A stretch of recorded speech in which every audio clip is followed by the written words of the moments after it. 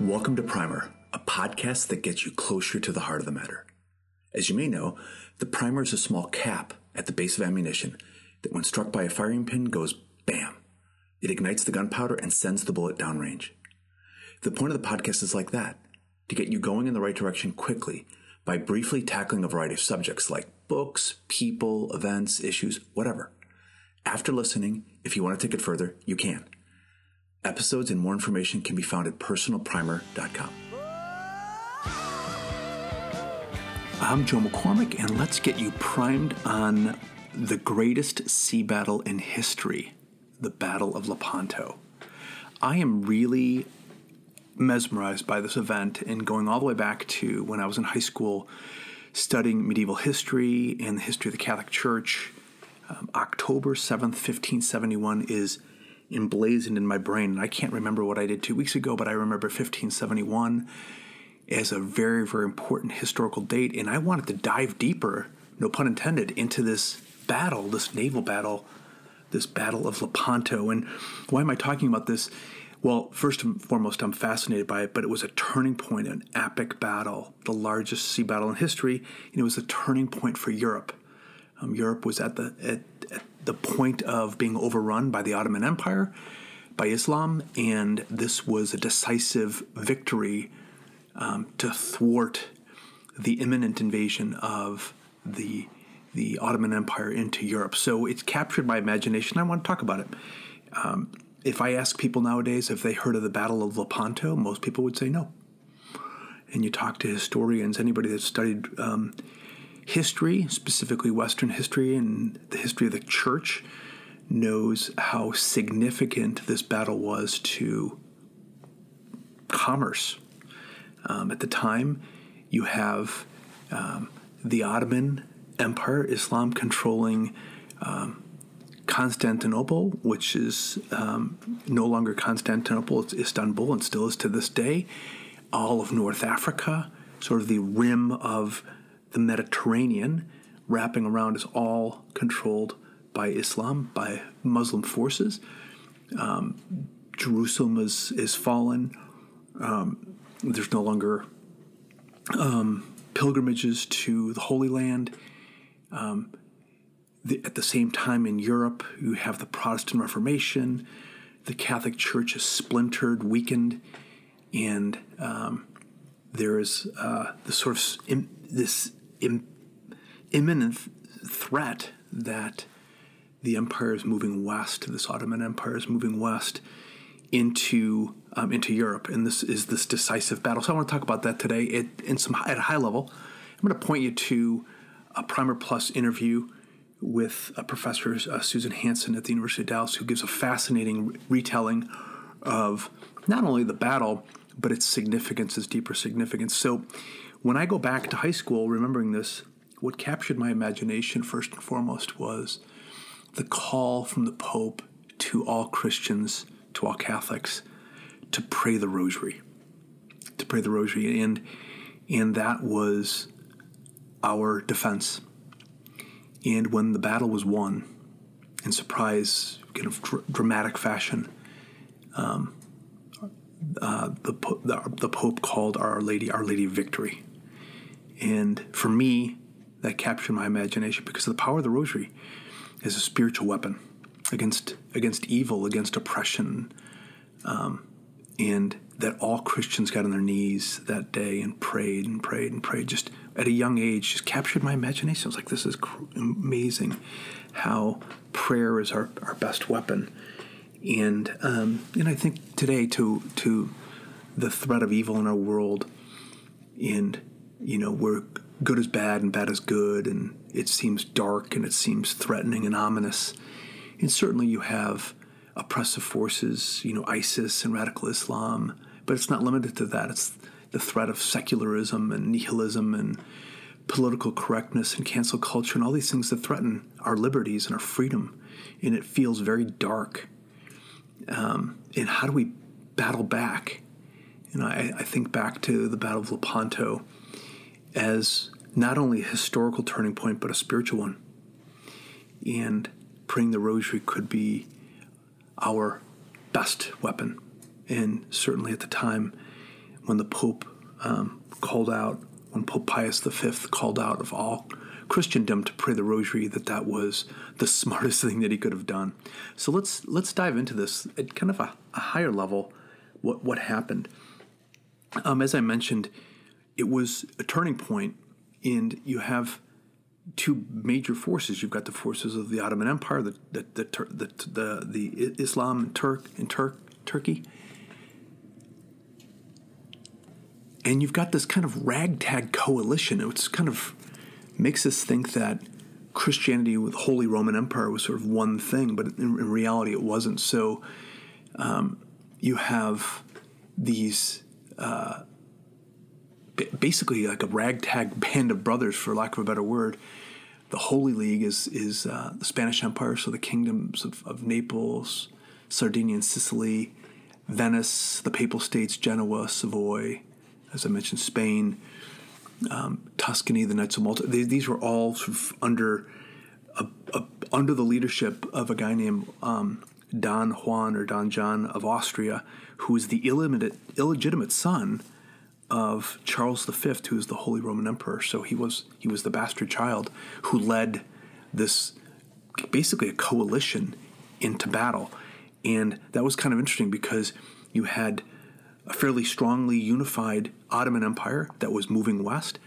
They just conquered Constantinople, is now Istanbul. And you have, in Spain, sort of in the west, the Battle of Granada, where in Spain they were trying to push what they called the Saracens or the Moors out of Spain. They had been in Spain since the 700s, and it was until 1492, the Battle of Granada, where these kingdoms of Aragon, Castile unified and finally won this battle. And that was obviously not only the turning point in Spain. You had 700 years prior to that. Charles Martel, I love that because I studied the Hammer. His nickname was the Hammer. Talk about a great nickname. Charles Martel, Charles the Hammer. In 732, and Poitiers pushed the Moors back over the Pyrenees, back into Spain. But there's this imminent struggle, and we're sort of at an impasse.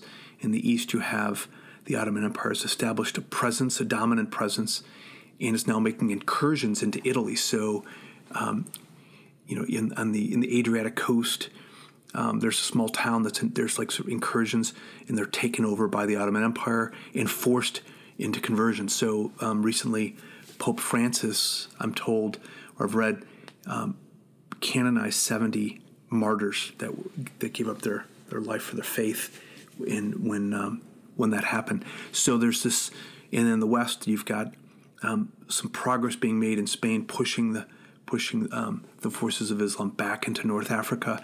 And this moment of sort of what's going to happen here, and then you look at the Mediterranean, and in looking at this in a deeper sense, it's like, all right, Mediterranean, if you break the word down, it's like Middle Earth, and you kind of likens to if you've read The Lord of the Rings, and in Tolkien, it's like this good versus evil, and this threats. But the Mediterranean, what's at stake really is commerce. So if you control the seas, you control the ports.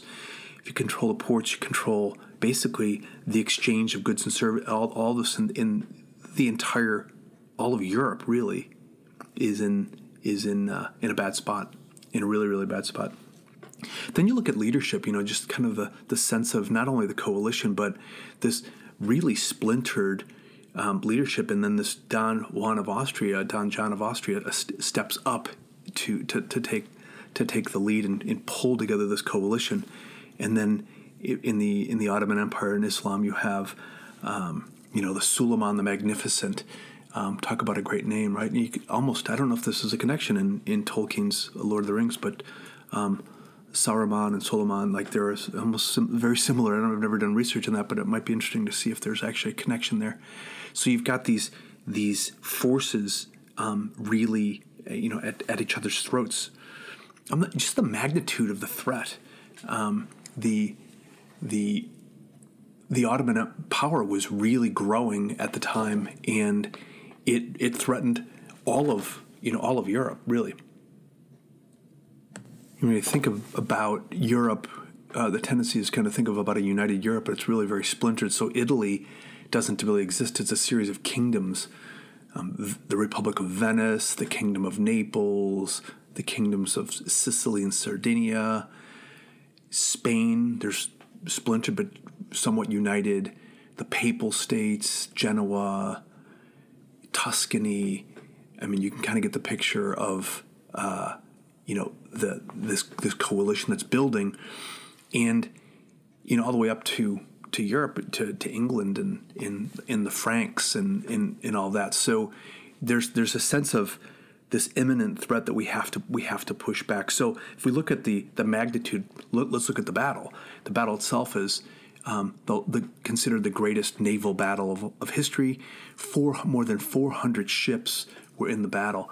So you have on the side of the Holy League 60,000 men, so about 40,000 sailors and oarsmen. These are ships that don't have sails, so these are rows. So last big battle where they used oars, going back to like the Greeks, right? 20,000 soldiers, 200 plus galleys, and then on the Ottoman side, the Muslim side, 84,000 men, 13,000 sailors, 34,000 soldiers, and 37,000 oarsmen, and a lot of slaves, a lot of Christian slaves.